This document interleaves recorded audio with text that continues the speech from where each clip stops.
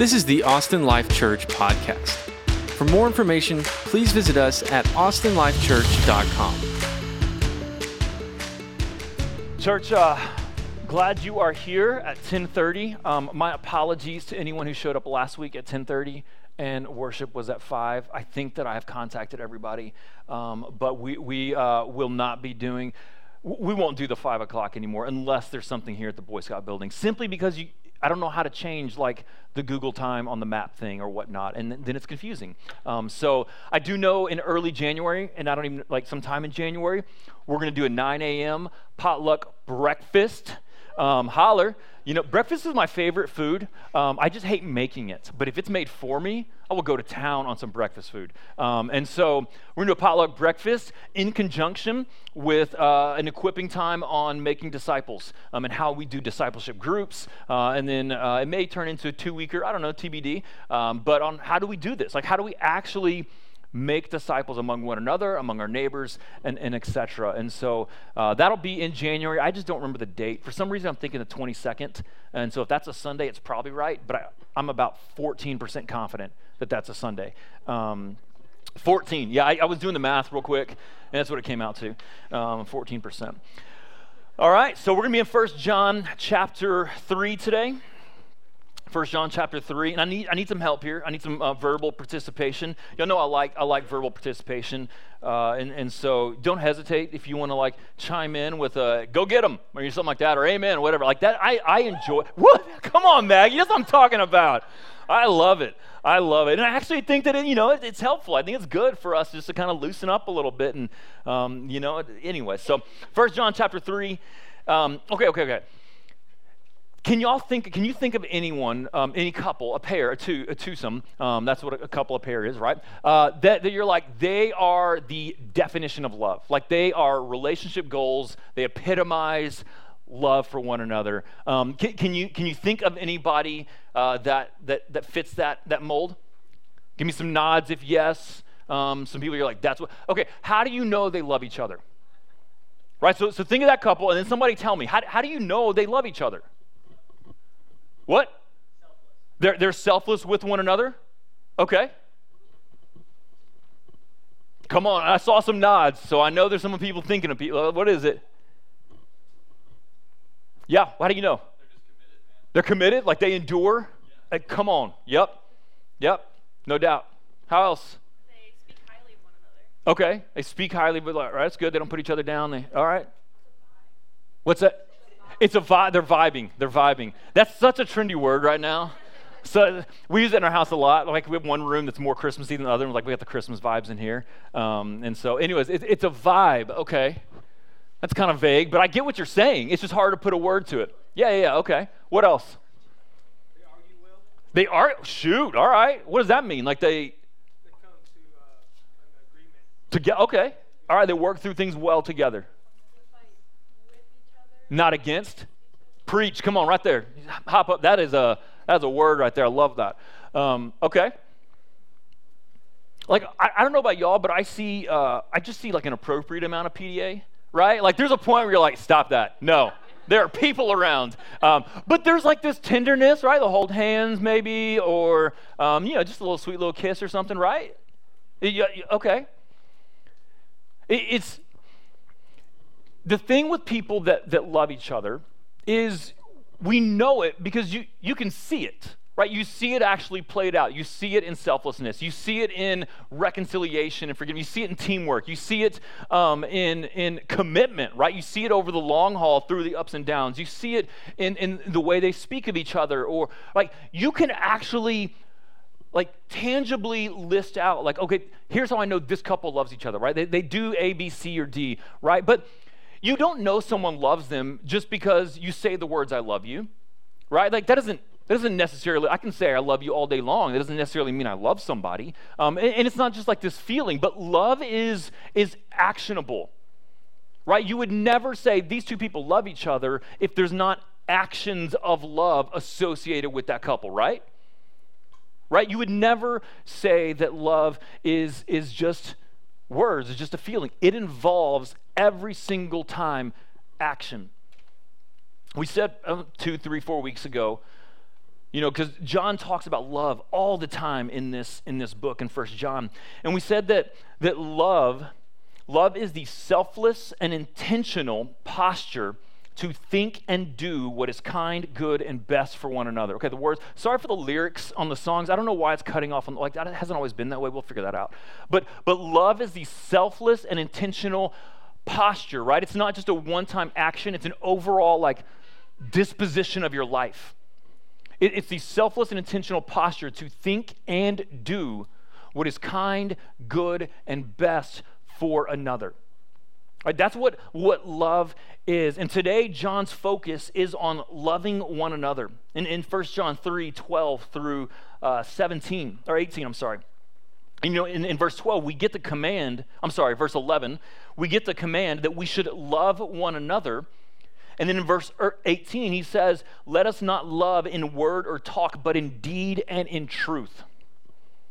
Right, so we get this message, this encouragement to love one another. And love is not just saying, hey, I love you, or like, yes. Love is not just sitting here and going, yes, I agree, we should love one another, and then not doing it. Love requires us to get up and do something, to show love to one another, to tangibly demonstrate it.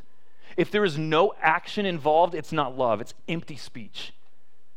And honestly, it's insulting. Right, it's insulting. It rises hopes for people to think there's love and that there's no follow through. It's not love. John's message, John's command is for us to love one another. If you are a Christian, then you have already said yes to following Jesus and his commands. This command is not an option. We don't get to say, like, okay, I'm going to love some and not others, or I'm going to love on, you know, Monday through Thursday, but I'm taking the weekend off or something, right? Like, the command, if we're a Christian, is to love one another. And now we have the choice of whether we're going to obey that command or not.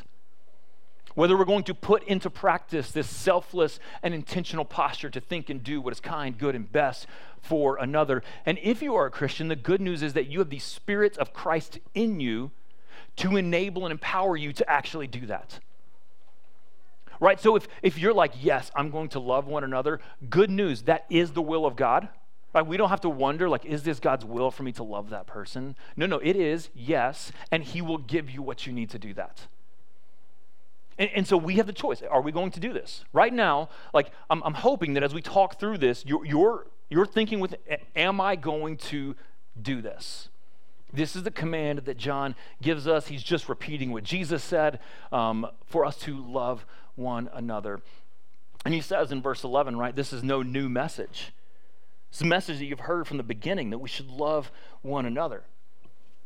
Right, we see it in Leviticus 19, right? If we want to talk Old Testament, the command, love your neighbor as yourself.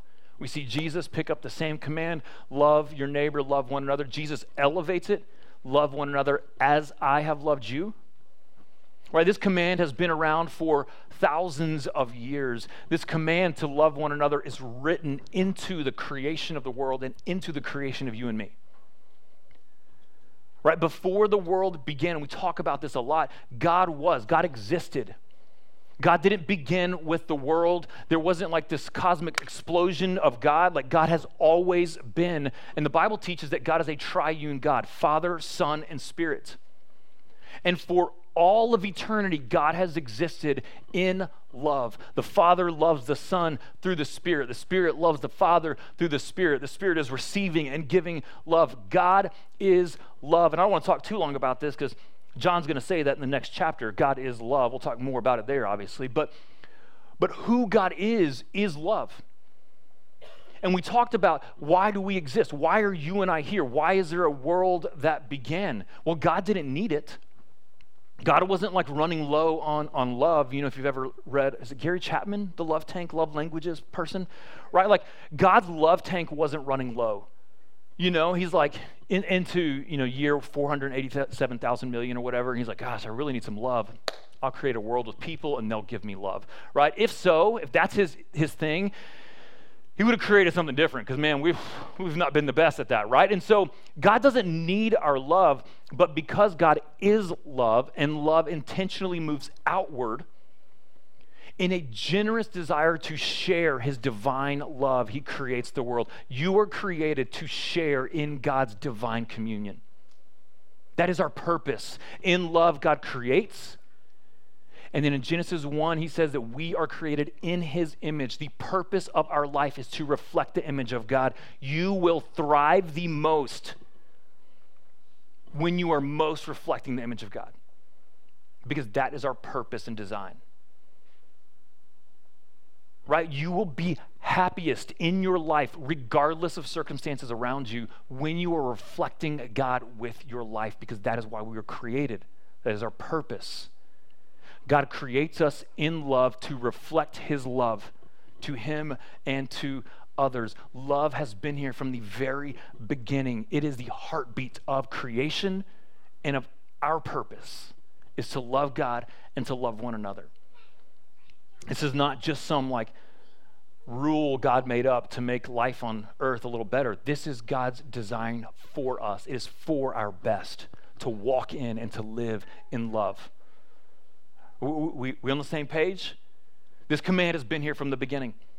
Love one another. This is your command right now, right here. This is not like after sermon or maybe one day when I get past whatever. Right here, right now, the command is for you to love one another.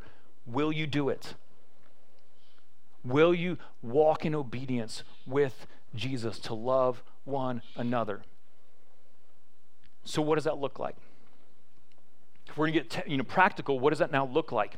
Well, John says, love one another, but don't be like Cain, right? We should not be like Cain, who was of the evil one and murdered his brother. And why did he murder him? Because his own deeds were evil and his brother's righteous. Do not be surprised, brothers, that the world hates you. We know that we have passed out of death into life because we love the brothers. Whoever does not love abides in death. Whoever hates his brother is a murderer. And you know that no murderer has eternal life abiding in him. So if you're sitting here today, and if you're with me, and it's like, no, okay, I want to do this right. Like I do want to love one another. And I believe that whether you agree with that, I think it's written into your souls that we want to love one another. Okay, how? Not like Cain. What did Cain do? Well, he was evil and he murdered his brother. Okay, duh, right? Like you read that and you're like, did we really have to include that, John? Like, did we really need an instructional on like, hey, don't murder one another? And so we got to go a little deeper into this. This is layered, right? There's more to this than just don't murder. Yes, right? If you're wondering like, what is love? It is not murder, okay? Like, so, okay, cool, got it, check. But what is going on here? What's more to this? So if you have your Bible, Genesis chapter 4, it's where we read about Cain and Abel. So Genesis chapter 4, verses really 3 and 7, 3 through 7. Give you a second to get there.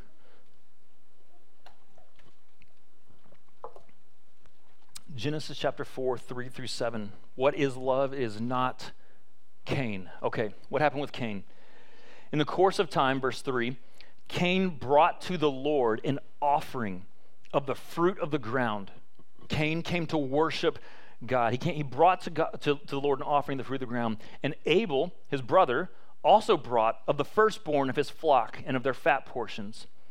And the Lord had regard for Abel and his offering, but for Cain and his offering he had no regard. He accepted Abel's offering, he did not accept Cain's offering.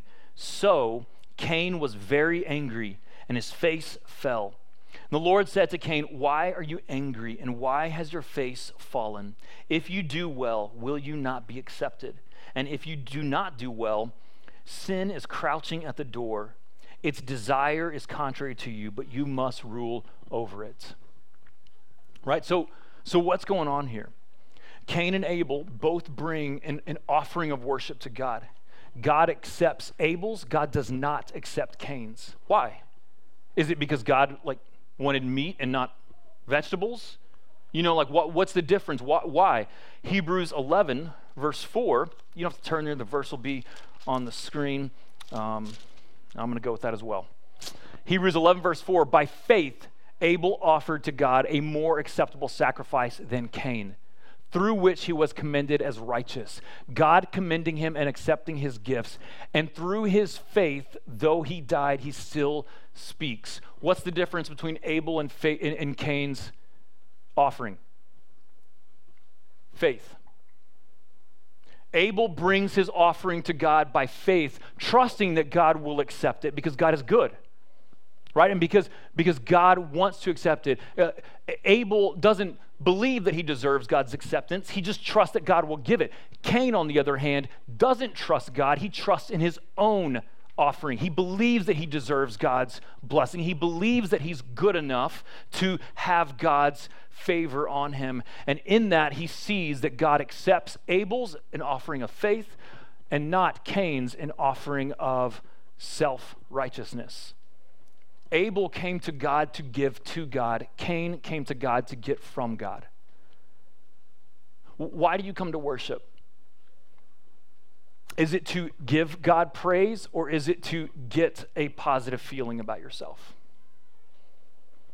Do we tithe in order to give God offerings and trust in his provision, or do we tithe in order to check off a box or feel that we are righteous and worthy? Cain brought worship to God, but it was so that he could get something from God. Abel just brought worship to give to God. Abel trusted that was enough. Cain believed that he was good enough on his own. From that, an anger rose up in Cain. An anger that his offering wasn't accepted, an anger that the way he thinks life should go isn't how God designed it to go, and that anger was directed towards Abel. But the issue is not so much with Abel. The issue is that Cain was angry with God. Cain was disconnected from God. Cain was broken in his relationship with God, and the brokenness in our relationship with God will manifest itself with others. If we're filled up by God, then we have something to give to others. But if we're not filled up with God, all we're going to do is look to take from others. And when they let us down, it's going to turn into anger and bitterness and resent, and that can grow and grow and grow to murder. Murder is just the fruit, right? It's just the result. It was this anger in Cain's heart that God didn't do what he wanted, and thus he had to take it out on someone else. It starts with our relationship with God. The reason Cain murdered Abel is not so much having to do with Abel, it's having to do with the brokenness that Cain had with God. That it was not satisfying in the way that he wanted. Abel was able to give to others because he was filled up by God. Our ability to love one another, if you think we're going to go love in our own strength, it's only a matter of time before that runs low. We have to be filled by the love of God in order to give love to others. If we're not filled by the love of God, we're going to eventually start taking from others. Hate will rise up because they did us wrong. Bitterness will rise up because I deserve better. But when we're filled by the love of God, we're free to give. It's okay if people let us down because God's already filled us up. The problem with Cain and Abel and the breakdown of Cain's love for one another started with his relationship with God. He was angry with God. His relationship with God was broken, and it spilled over towards others. If we want to love others right, if we want to obey this, it starts with our vertical connection with God. We love because he's loved us first. We know how to love because he's shown us love. We're able to give love because he fills us with his love. So Cain's problem started first with his relationship with God. Now you may be thinking, I'm not going to murder anybody. But this is more than just murder. This is even just talking about hate. Hating one another, right? That's what he says here in verse 15. Everyone who hates his brother is a murderer. Right? So it's not just like, I actually literally killed somebody. Do we hate others? If we hate others, then, metaphorically, we're a murderer. Right? We're just as guilty. Hate is just as good. Jesus says in Matthew 5, right? Like, oh, it says don't murder, but I'm telling you, if you have anger, if you hold in anger against your brother, you're just as guilty. Right? And so, yeah, murder is wrong, but so is anger, holding in anger towards one another. It's hate. It's hateful. One of the best ways, I think, to describe hate is just to say anything that is not loving. Right? Just think of every thought and action falls under one of two umbrellas. Love or hate. Right? We oftentimes think of hate as like this just emotional, despising of another, right? Like I want to destroy them, right? We have this hate within us, and I would venture to bet most of us don't have that for people. But the Bible speaks more broadly that we either are actively loving them or we are hating them. Everything falls under one of two categories. Hate is not just the way we describe hate. Hate is not loving. Right? That's what he talks in here. He says we've passed from death to life because we love others. Whoever does not love abides in death. Everyone who hates his brother is a murderer, and no murderer has eternal life. Right? You can draw the connections that if we are not loving, we are hating. We are acting in hateful ways. We are thinking in hateful ways, in unloving ways. That's the most convicting way to describe hate. Because it's easy to say, well, hate is bitterness, hate is unforgiveness, hate is rage, hate is wrath, right? It's easy to say, and those are things that are hate. But what's more convicting is just saying, if I'm not actively loving them, then I'm hating them. Right? There's two ways to think about hate. I can actively hate you, or I can just actively not love you. Both fall under the hate category. We're either giving love, or in withholding love, we're giving hate. Even if it's not the more explicit understanding. So what John is saying here is if we want to love one another, like we can't do it like Cain, who, yes, murdered, but it started with a disconnect with God. And then it was even hating Abel before he ever murdered him. And it was not actively doing love. Right? So to love one another is to actively do love. Anything else falls under hate. Acting in a hateful way, thinking in a hateful way. So we can't passively sit by. We can't be neutral. And I think that's honestly the easy way out we take a lot of times. That we don't think about it. Like, oh, I'm not hating them, I'm not doing anything wrong. But if we're not loving them, then we're hating. It's only one of two categories. So then what is the active form of love look like? Right? If we're going to sit here and we say, okay, I want to actively love one another. I want to actively love my fellow church member. I want to actively love my best friend. I want to actively love my spouse. I want to actively love my kids. I want to actively love my parents, right? Like, what does it look like to actively love? Well, John tells us that too. By this we know love, okay? You ready?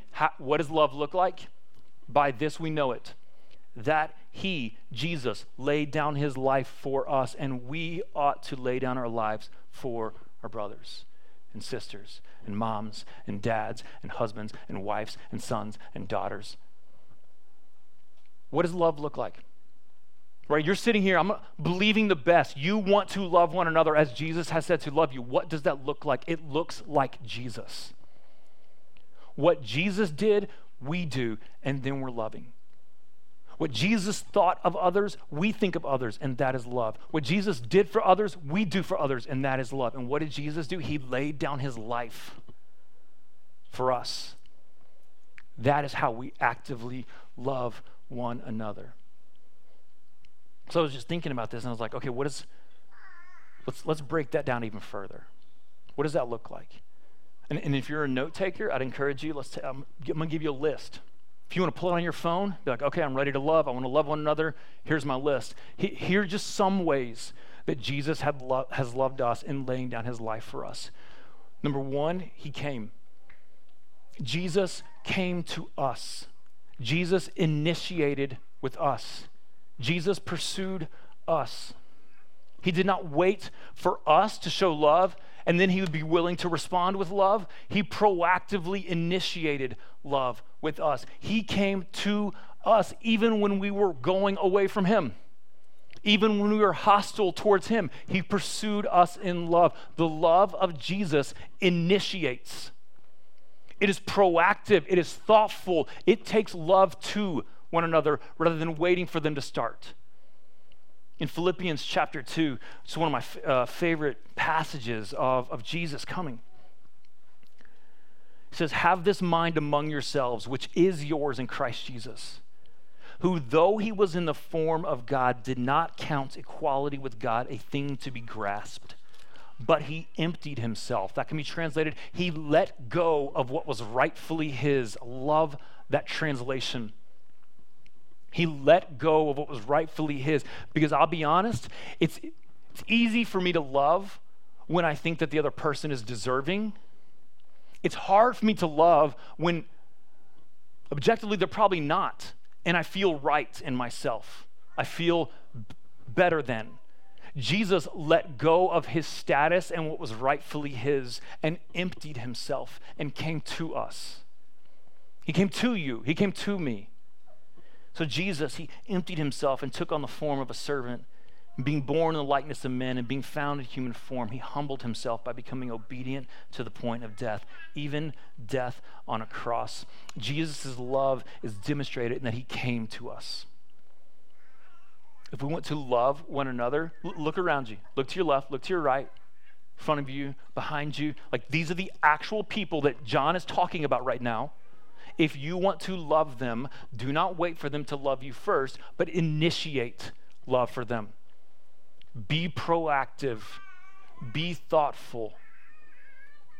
That's the love that Jesus has for us. And praise God, because if he was waiting for me to get it right, if he was waiting for you to get it right, it wasn't going to happen, right? So praise God that Jesus initiated, and now we ought to love as he loved. Another way that Jesus loves us is that he served. And he says it in Philippians 2, Mark 10:45. Jesus said, "The Son of Man came not to be served, but to serve." Right, so it's one thing to think about Jesus, the King, been there for all of eternity. He comes and he lives among us, right? But now, like, he's the King. He could sit back, bark orders, right? Command us around. Hey, you do this, you do this, you do that. He's the King. He gets to call his shots, but instead, he comes and he moves near to us and he stoops down and he washes our dirty feet as we're continuing to throw dirt back on our feet. And he's just continuing to wash and to serve, and he meets needs and he cares for us. He tangibly gets his hands in the mess of our lives and serves us.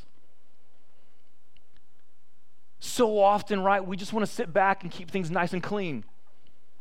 Right now, we'll let somebody else handle that. There's lots of people, surely someone else would get it. Right? We see a need and we do like the Good Samaritan. And we're like, oh, don't look over there. Right? If I don't see it, it doesn't exist. Right? If I don't make eye contact, it wasn't there. And Jesus tangibly serves us and cares for us and meets our needs. He's present among us. And so we too can serve as he served. John talks about this here. Verse 17, "If anyone has the world's goods and sees his brother in need, yet closes his heart against him, how does God's love abide in him?" Right, John, that's black and white, y'all. John's just like, hey, you see someone around you in need and you could do something about it and you don't? How can you go, that's the love of Jesus? We can't. Because Jesus sees a need and meets a need. Jesus cares for our needs. And praise God for that again, right? Because we need someone to clean up our mess of sin. Right? We need to stand before God righteous and holy. And we can't do that on our own. Right? Jesus comes and he meets that need by dying on the cross and taking our record of debt away. Right? If Jesus doesn't serve us, we have no chance in a reconciliation with him. And so, if we're going to love one another, how can you serve one another?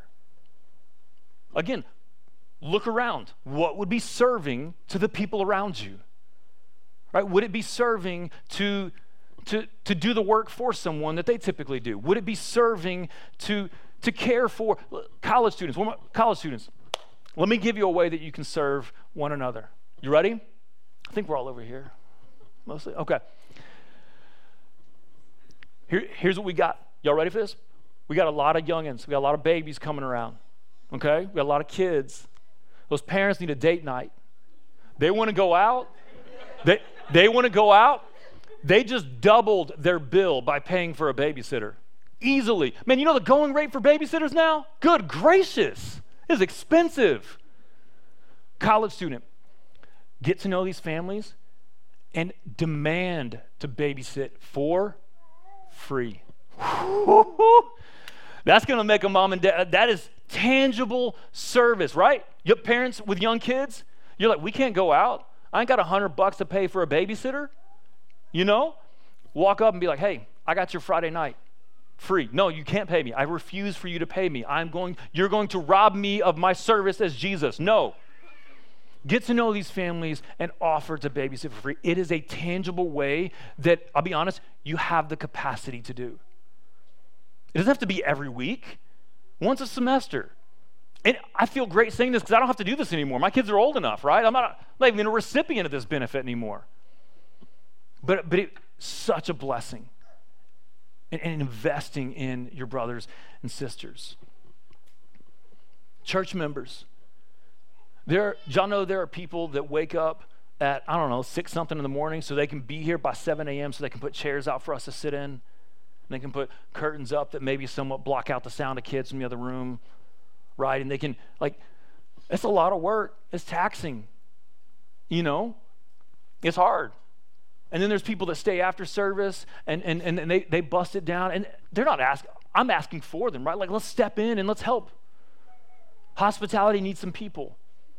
Right, there's tangible ways we can serve. And people need meals. We can bring them meals.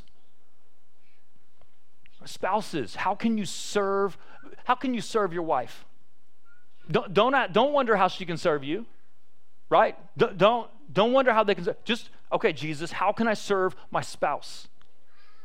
How can I tangibly serve and then do it on repeat? Man, just hit repeat on that button. And just play that song over and over and over again. Kids, how can you serve your parents? Man, I ain't doing it. Right?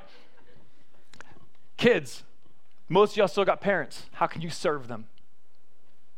Jesus tangibly served and met our gross needs. Right? He didn't keep a distance so his life would be clean. Man, he got in the mess of our lives. There's going to be some dark nights for us. There's going to be some bills that we hit and we're like, I don't know what to do here. How can we come together and serve one another like Jesus served us? To see a need, to know it exists, and to not meet it if we can, it's not the way of Jesus. It's not love. Jesus, he blessed. All right, it's similar to serving, right? But I think of blessing as more of you don't really need something. I just want to make you smile, right? I just want to throw some blessings on you. The wedding in Cana, John chapter 2. Jesus goes to a wedding and they run out of wine, and that's that's an insulting thing for the host of the wedding. And so Jesus takes these barrels of water and turns them into wine. He just extends the party, and not just wine, but the best wine. Right? He just blesses them. He takes this moment that is celebratory, and there's no tangible need there. Nobody needs more wine. They're going to be the couple still married. They're just fine. But Jesus is man, I'm just going to send a blessing here. Right? He just blesses this scenario and turns this water into wine. How many times can we just bless people? How many times can we just bless somebody? Man, send them some crumble cookies with a little note. Hey, you are the chocolate chip to my, I don't know, I was trying to come up with something. Send them some cookies. Right? Hey, you think of someone, you just put a name, send them a text. Hey, thinking about you. Love you. Have a great day. Man, that goes so far. Just to bless people. Just to go above and beyond. And that's what Jesus did. Every spiritual blessing in the heavenly places is ours in Christ. Yo, that's a blessing. Like that's superfluous. He came that we would have life, and not just life, but abundant life, right? Jesus isn't skimpy, right? He brings the good stuff. He brings the name brand. How can we be a blessing to one another? That's love. That's the love of Jesus. Jesus, the way he loved, he endured. Loving is selfless, and thus it can be exhausting. You know, it can be exhausting when you're like, I just want to receive and do nothing, and yet Jesus calls me to give and to love. But love endured, right? Jesus gets to the garden the night that he is betrayed, and he's like, God, Father, can you take this cup away? Nevertheless, your will be done. Hebrews 12 said, for the joy set before him, he endured the cross. The cross was not easy, make no mistake. Knowing what he was going into was not easy. It was not some joyride, and yet in love for us, he endured so that he could give to us. So we endure, we commit to endure, and we trust that the Spirit of God in us will enable us to endure. I think one of the biggest reasons we don't love well and enduringly is we just get exhausted and we don't trust that the Spirit of God will give us what we need to keep going. We just don't believe it. But he promises he will. His love endures. And his love, the last thing I wrote down is he laid down his life. Literally, he sacrificed himself in order to lift us up. If Jesus doesn't lay down his life, you and I are hopeless for all of eternity. We're left on our own strength to try and measure up to a holy God. In case you're wondering, we failed that test a long time ago.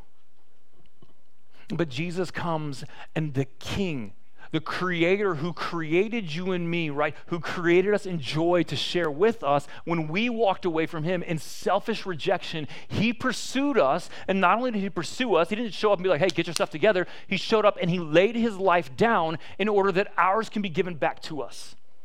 The only way we have a relationship with God is if Jesus does that.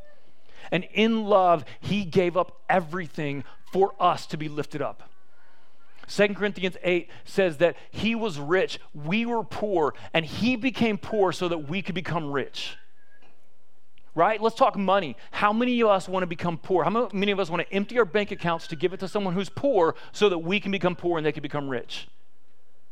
Right? Like, let's get tangible here. Jesus laid down his life for you and for me, and we are called to do so also. To lay down our life for one another. And here's the deal, we're going to stumble and we're going to fall and we're not going to do it perfectly. And so we repent and we get back up and we get going again. And over the course of time, the gap between us falling and loving poorly gets wider and wider and wider. And the depth with which we fall gets shallower and shallower. And that's called sanctification, right? We're continually growing in him. We'll never be there perfectly, but we can continue to grow. That starts with right here, right now, a decision to love, not in word or in talk, but in deed and truth. Will you and I actively love one another this day, this moment? Will we work to create a posture in our minds of love towards one another?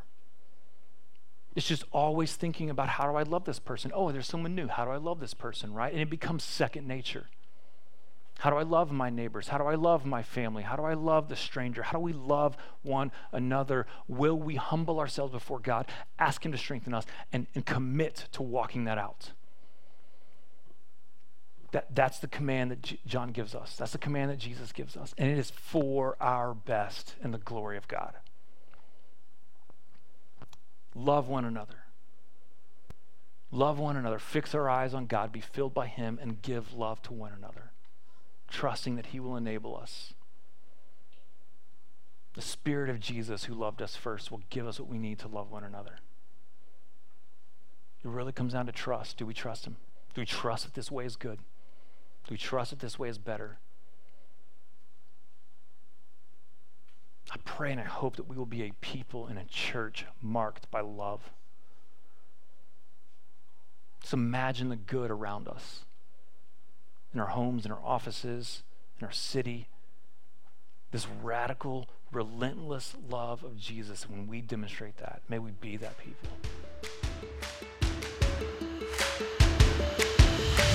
Thanks for tuning in to the Austin Life Church podcast. To help support us, please take a second to rate and review us on iTunes and visit us at austinlifechurch.com.